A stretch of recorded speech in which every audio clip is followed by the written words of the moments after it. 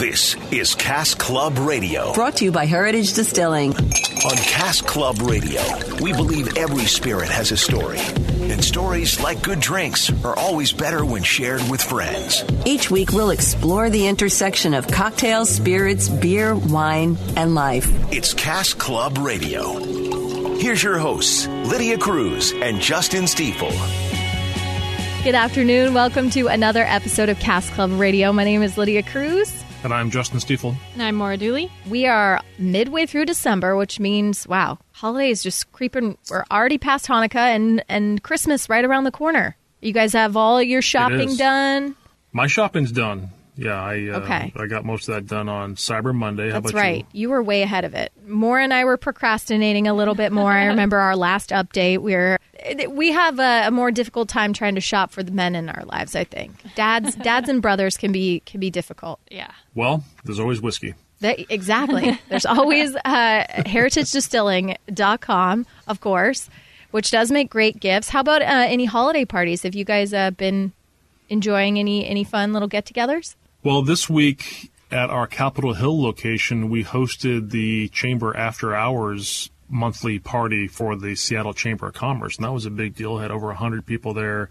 The Chamber, they represent businesses, nonprofits, city volunteers, and so on. And every month they pick a different business to go to have a party, and they came to our distillery and tasting room on Capitol Hill, and we were thrilled to host them. Is that the first time you guys have been host? I mean, that seems like a pretty big honor. Well, congratulations. Yeah, I mean, think about literally the thousands of businesses that are in the city of Seattle, and the several hundreds of businesses that are members of the Chamber of Commerce. So to be able to host one of those deals is a big honor, and we were thrilled to share that with business leaders from around the city. That's pretty darn cool, and in one of your newest locations too. So that's pretty exciting. Yeah. Yeah, and of course, we're reminding people, since we are halfway through December, you really only have a few shopping days left if you want to guarantee getting your package to the person you want to send that gift to.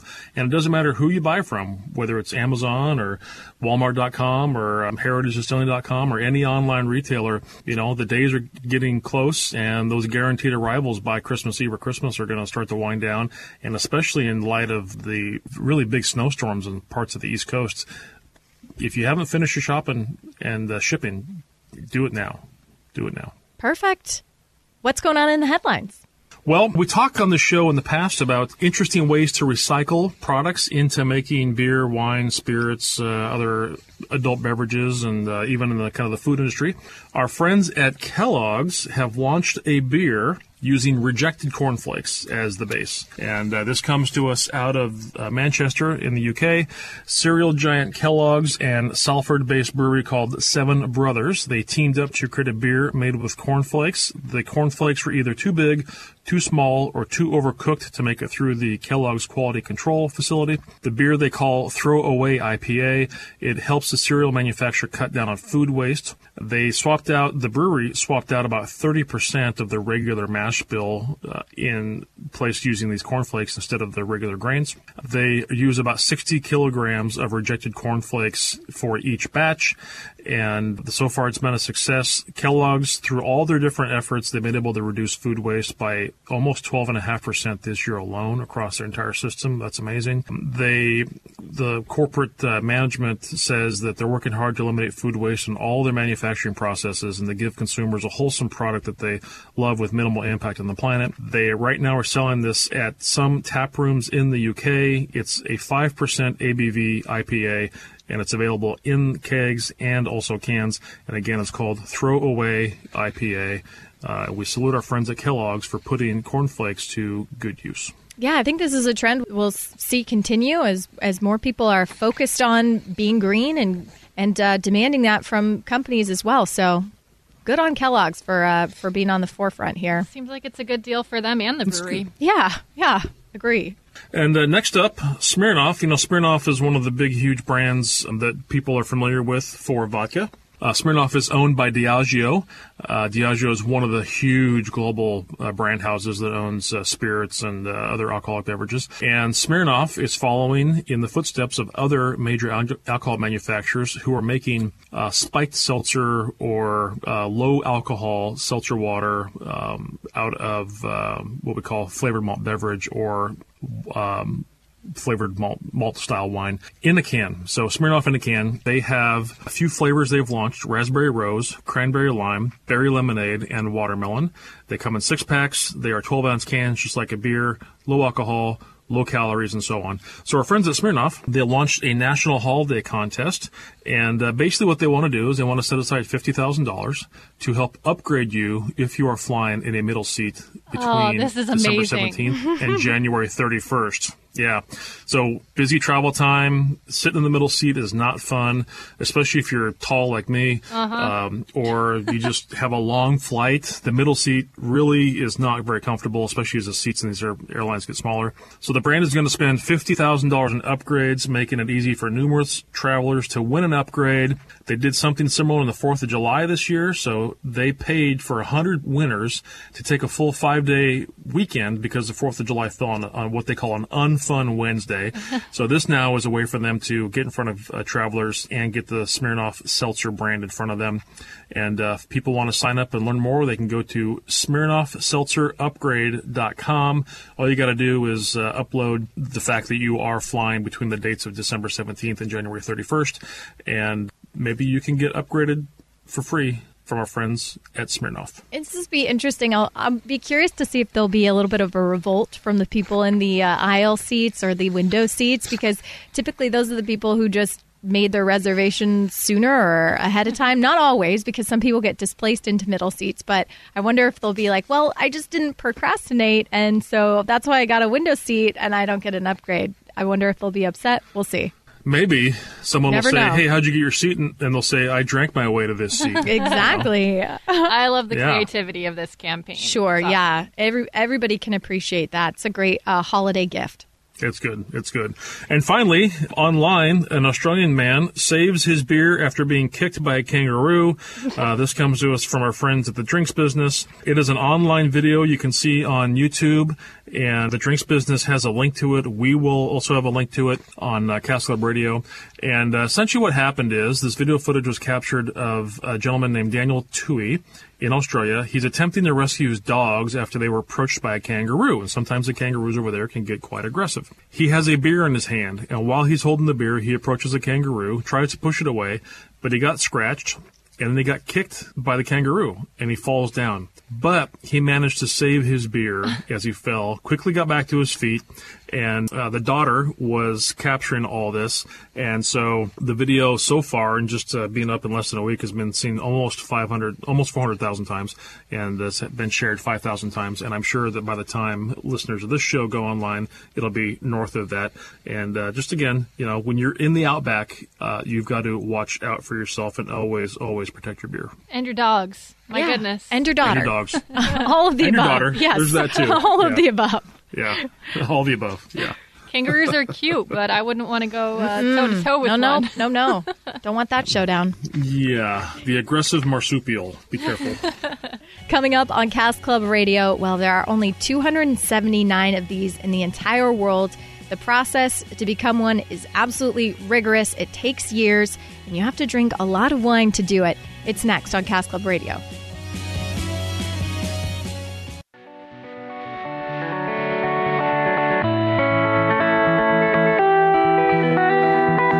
Welcome back to Cast Club Radio. Well, we teased it before the break. There are only 279 of these in the entire world. You guys have already seen the article, but if you had to guess, what would have been your guess? It involves drinking wine.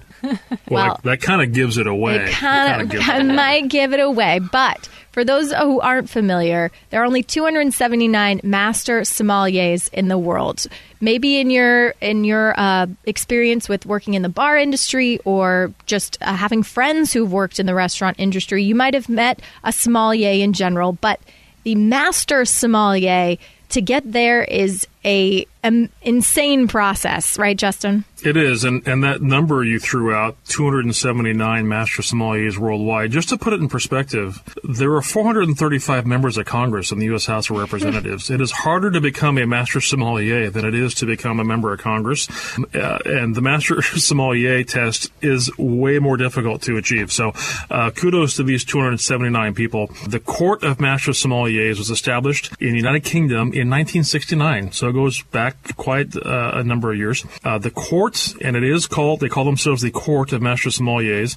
It is the premier international examining body for people who want to achieve the highest credited level of being an expert in all things wine. To become a master sommelier, you have to pass an exam.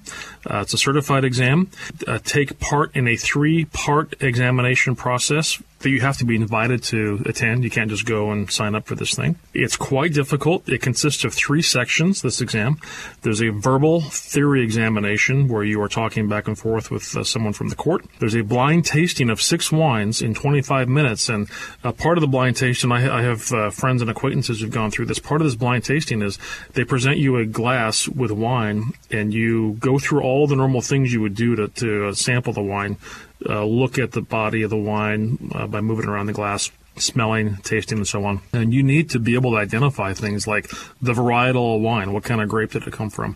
What region of the country did it come from? Can you identify the winery that it was made from? Because each winery has a unique flavor profile to it. So that in and of itself is challenging. Think about somebody bringing to you different beers, wines, or spirits in a glass, and you have to sample them blind and then figure out what's the product, where did it come from in the world, and who made it. That would be quite difficult. And these people train over the course of years to train their palate and the senses to be able to pick up on that. And then the last part of the 3-part examination is a practical restaurant service component where you learn and become a master in all things service-oriented at the restaurant level. And that's because when you are a master sommelier, you are highly sought after by the best restaurants in the world to be in charge of the wine collection and to be in charge of the customer experience for people who are ordering, drinking, consuming, and enjoying fine wines from your restaurant. Yeah, I know RN74 in town. I've been there before. They have 2 of the top sommeliers in Seattle. One is named Jeff Lindsay Thorson, and one is named Paul Swanson. They both have their advanced sommelier certificates through the Court of Master Sommeliers and are actively working towards their master somms.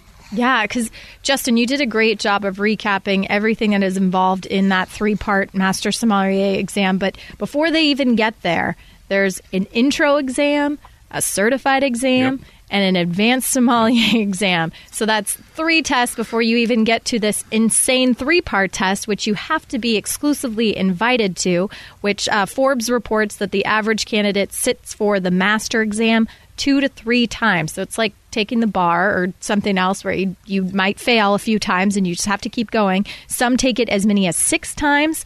And as you mentioned, takes years to prepare for, to study for. So an intense amount of just dedication to your goal. Very small percentage of candidates who attempt it actually pass. Hence the 279 total worldwide. That's right. And there was a scandal that hit earlier this year. We may have touched on it in the previous segment, but there were several people who sat for an exam in October, and one of the existing master sommeliers somehow got access to the blind tasting wines that were going to be offered and the tasting notes, and was able to disseminate that to candidates who were sitting for the exam. And when this scandal broke, all the people who had passed the exam, the Court of Master Sommeliers stripped them of their title and invited them to come back to retake the exam. Of the nearly 50 people who sat for the exam, they came and reset. 30 of them retook the exam, and then only 6 passed. And the person, they have not revealed the name of the person who took the information and basically handed it out early. All the news reports indicate that person's been barred for life from the Court of Master Sommeliers and stripped of their title, of course, and no longer can participate in everything that goes along with this. But it's interesting when you see the 6 people who did pass in this month in December, they all hail from the United States. They represent steakhouses in Houston, North Carolina, New York, Las Vegas, and San Francisco. And it's interesting that of the 279 people in the world who are master sommeliers, the 6 newest all hail from the U.S. Not a profession I would predict a huge scandal in. Yeah, right? Yeah. Someone really just got fed up with this whole process and everything that it goes into. But how about the people who essentially had to sit for this test twice? What's going through your mind, and after you've gone through this whole extensive process and you know that you did everything above board and the right way and you passed, and still you've got to sit for it a second time? That's rough. Yeah. Well, so imagine you pass the first time and then this scandal hits and everybody is stripped of it. And then you took it the second time and you didn't pass. People would begin to assume that maybe the reason you passed the first time was because you were one of the people that actually got access to the information early and had used it to an advantage that you shouldn't have had, even if that was not the case and you'd been completely honest about it. So these types of scandals, they do happen from time to time. They happen in the medical school field, people sitting for their medical exams and medical licenses. They happen in the bar exams. They happen in the accounting exams. So, humans are just kind of creatures of opportunity and greed sometimes, and it's too bad this happened. But for these 6 new people who are now masters of the court, this is a good chance to now extend their careers for another 20, 30 years in what really is an amazing industry. I mean, the access of the types of wines they get to see now as part of their job, that they get to share with the consumers and customers who go to their restaurants, it is the most amazing opportunity, and these people have worked for years to get to this point. Yeah, I can imagine you pretty much don't need anything else on your resume after you've got that certificate, that diploma. Yeah, you just need a big wine locker at home. That's all you need. That's all you need. Coming up on Cask Club Radio, well, if your tastes are maybe a little more simple or a little more accessible than what we were just talking about, we've got the perfect event for you to take the whole family, and it's local, nearby. We'll talk to Morgan Eastman, the event director of Leavenworth Chamber of Commerce, to talk about a pretty incredible event here in Washington. It's coming up next on Cask Club Radio.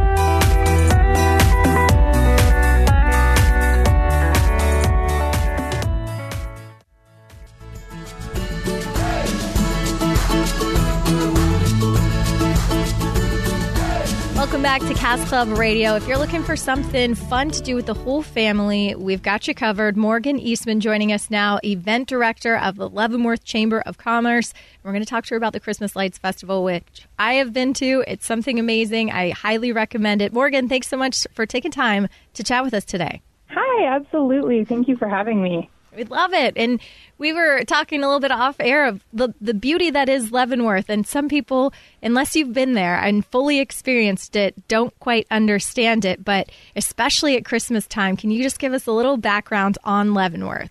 Yes. So we are a Bavarian-style village. We're a regular town, but all of our buildings kind of have this alpine theme to them.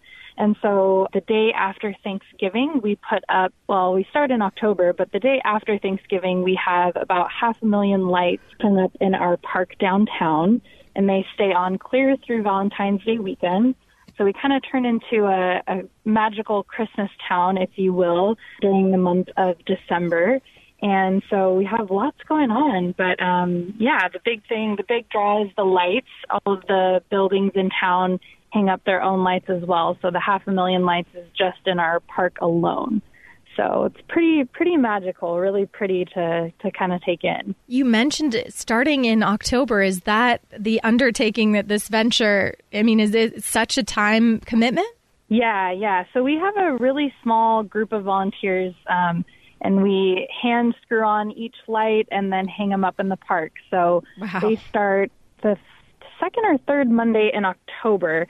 So it takes them a good 5 or 6 weeks to kind of get everything up and going. And then you'll see kind of in that last week of November, all the buildings will start hanging up their individual lights as well.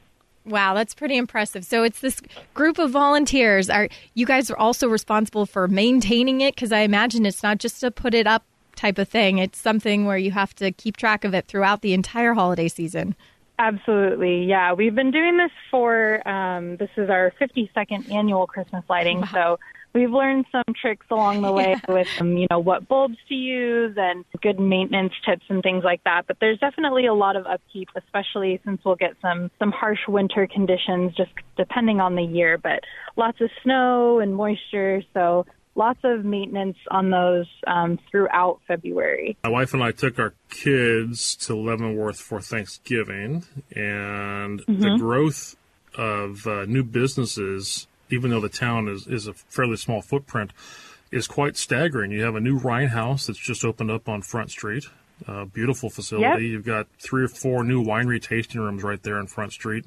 And then the new Post Hotel down towards the river is a fantastic piece of architecture from the outside. I mean, you feel like you're somewhere up in the Swiss Alps when you see that building, or the Austrian Alps. Yeah, and it's just amazing to see the growth go on in town there.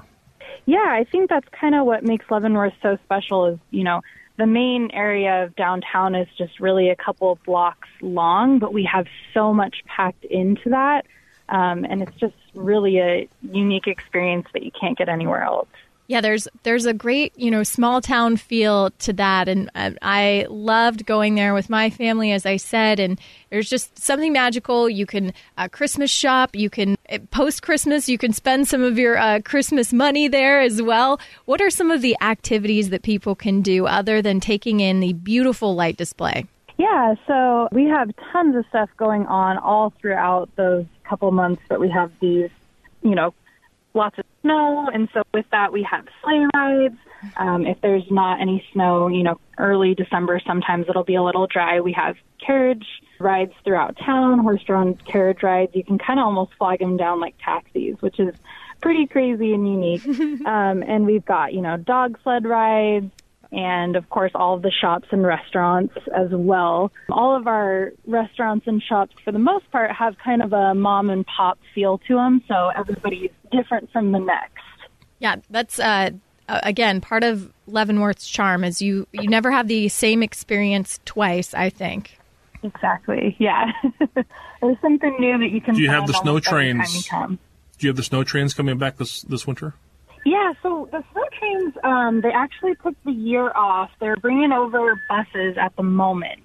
And so we're kind of just waiting to see what's going on with that next year. But I know that that's just a magical experience in itself. So absolutely. I remember from my experience, there's some music accompanying all this fun, too. Yes, so the 3 weekends of Christmas lighting are different. Each day from Thanksgiving, the day after Thanksgiving, clear through Valentine's Day weekend, as I mentioned, the lights will come on an automatic timer, and so you can enjoy them any day throughout that time. But then the first 3 weekends of December, we have the actual lighting ceremonies, and so what that entails is we have lots of live music in the gazebo all day. We have 20+ Christmas characters kind of hanging around downtown, posing for photos. You'll see the Grinch, of course, Santa and Mrs. Claus. We have Father Christmas, lots of elves. And so those 3 weekends, it's kind of a different experience in that you can kind of walk around town and just really be hit with so much Christmas magic. And then once it starts to get dark, about 4:45, we will see those big crowds kind of draw in at the park. And then we do a 10-to-1 countdown, and all of the building lights come on, and then the crowd will kind of turn back around to the park, and we have a choir singing Joy to the World, and so when they start singing, you'll see the 500,000 lights in the park come on.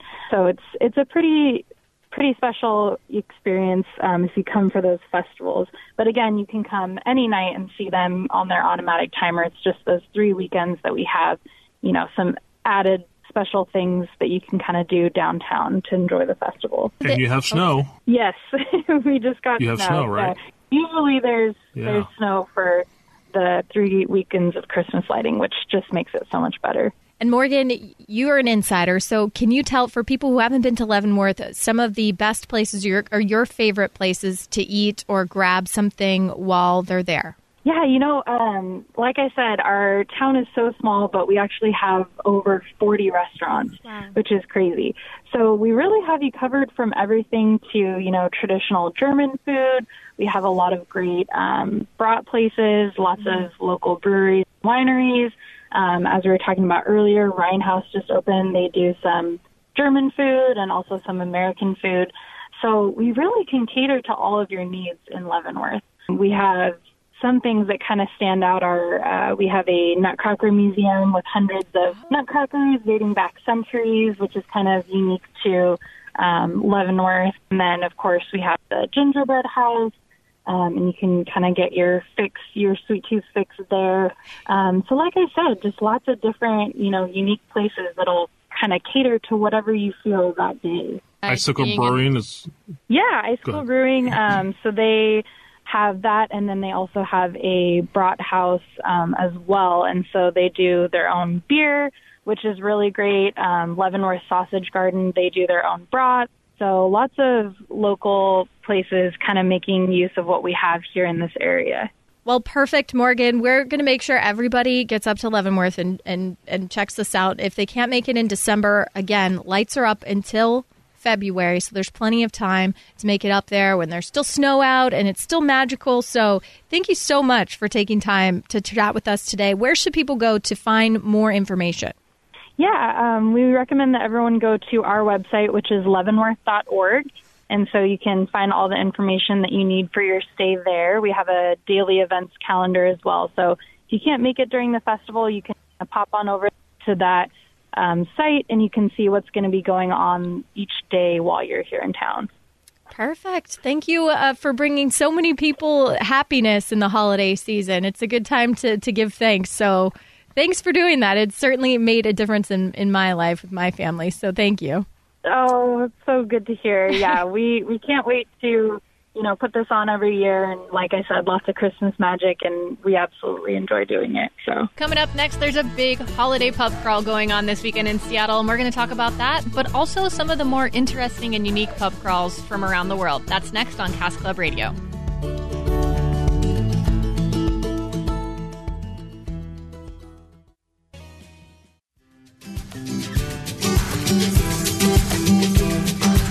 Welcome back to Cask Club Radio. In just a few minutes, we've got a great new cocktail for you, as we always do, to wrap up our show. But first, earlier we talked about a great family-friendly event that you could take your family to, the Christmas lights over there in Leavenworth. But hey, if you want to just have some strictly 21 and over fun, SantaCon is happening today, and this has turned into a somewhat of an institution here in Seattle, and I think in other cities as well. Are you guys familiar with SantaCon? I'm not, but Lydia, you participated once, right? I have. It is just it's essentially your basic pub crawl, which I'm sure everybody has probably participated in one shape or form.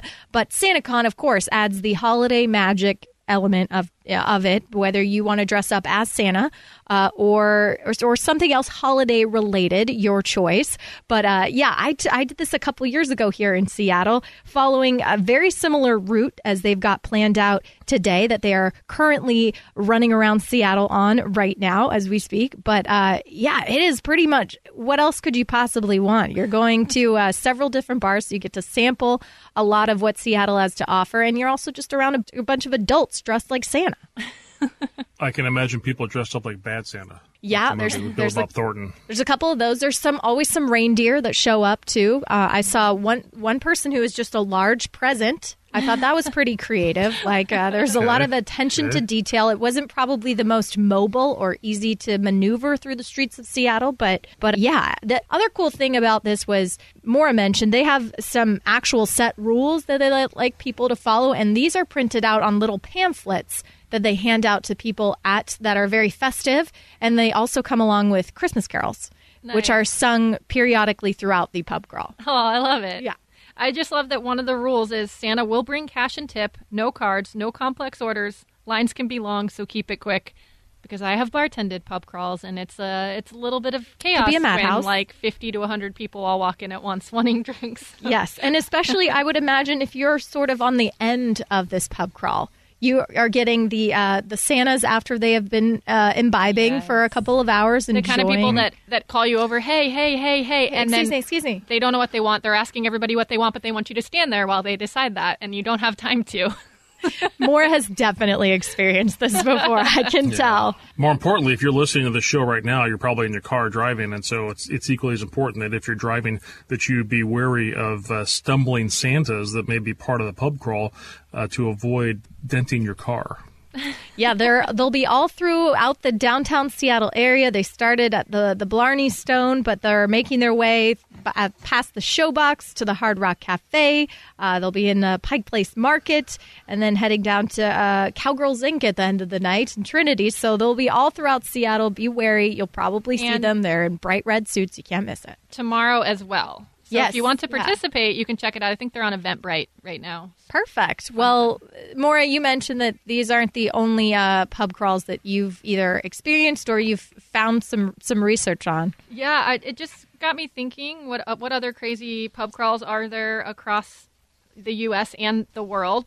One of the more interesting ones that I found in the U.K., it's weird enough to begin with, but the fact that it's run by a dating site is even stranger to me. The dating site DoSomething.com in the UK, they have an unconventional pub crawl for singles that takes them to bars with toilets of historical note called the Toilet Pub Crawl. Oh, I mean, yeah. Elvis set here. Yeah. What a way to meet someone. I mean, maybe if you're real big history buffs, I don't know. That seems, like a pretty niche market that you're trying to attract. But okay, good for them. If they are toilets of significant note, that implies they're old. And if they're old, that means that the condition they are in is probably not sanitary. And I'm not sure I want to pay to go tour them. Or something you want to do on a date. Yeah, it doesn't really spark the romantic fires. Interlude, no. There is also a pub hearse ride in St. Augustine that offers to take you to Casper-friendly bars as well as creepy cemeteries and lighthouses in a hearse. I'm out. Mm-hmm.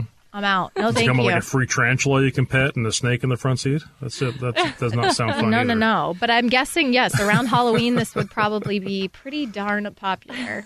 So there's one for pretty much every holiday you could think of. I thought this one was fun for parents. They say there's an Epcot bar crawl because the happiest place on earth for kids is often the most aggravating place on earth for adults. So stressed parents can take the edge off through a tour of Epcot's international drinking holes. There you go. Could be the happiest place on earth for you as well, parents. I love it.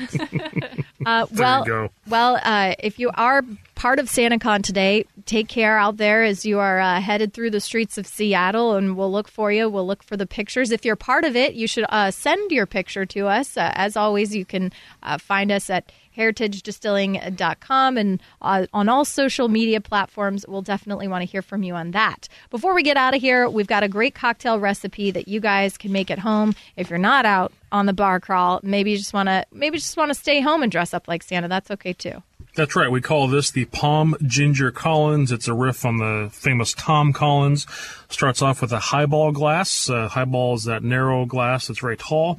You can also get any kind of tall glass. If you're really thirsty, you might use a pint glass. 2 ounces of our Heritage Distilling pomegranate vodka, a half ounce of lemon juice, and again, fresh lemons cut in half and squeezed will give you the best flavor profile. We use ginger soda from Dry, our friends at Dry Soda, but you can also use the cranberry ginger ale that is available now seasonally at the grocery stores. That's quite good. And then you garnish it with a lemon twist. It's really easy. Get your glass, fill with ice, 2 ounces of the pomegranate vodka, half ounce of lemon juice. Top it up all the way with that ginger soda or that cranberry ginger ale, and then that twist of lemon as a garnish, and beautiful color, and just a great, refreshing, easy-to-drink cocktail. Sounds delicious. If you want to check out this recipe, that is available also at heritagedistilling.com. And where you can check out any of the articles we also talked about today. And like I said, we always love to hear from you, especially around this time of year. I'm sure that you've got lots of cool things going on, whether you're experimenting with the Heritage Distilling Advent calendar and you've had some crafty cocktails that you've cooked up, or just anything else going on with your family around the holidays. We'd love to hear from you. That's right. If you're in the Northwest and you're near one of the tasting rooms, we still have that amazing fresh eggnog that's all organic and comes from our friends at Parfait in Ballard. And that's available at all the tasting rooms. If you have questions, you can email us at caskclubradio@heritagedistilling.com. You can find us on Facebook at Cask Club Radio and on Instagram. And, of course, we always ask, don't forget to rate us on iTunes. Cheers, everybody. Cheers. Thanks for listening to Cask Club Radio, brought to you by Heritage Distilling. Check us out on mynorthwest.com to learn more and catch up on past episodes. Cask Club Radio, brought to you by Heritage Distilling.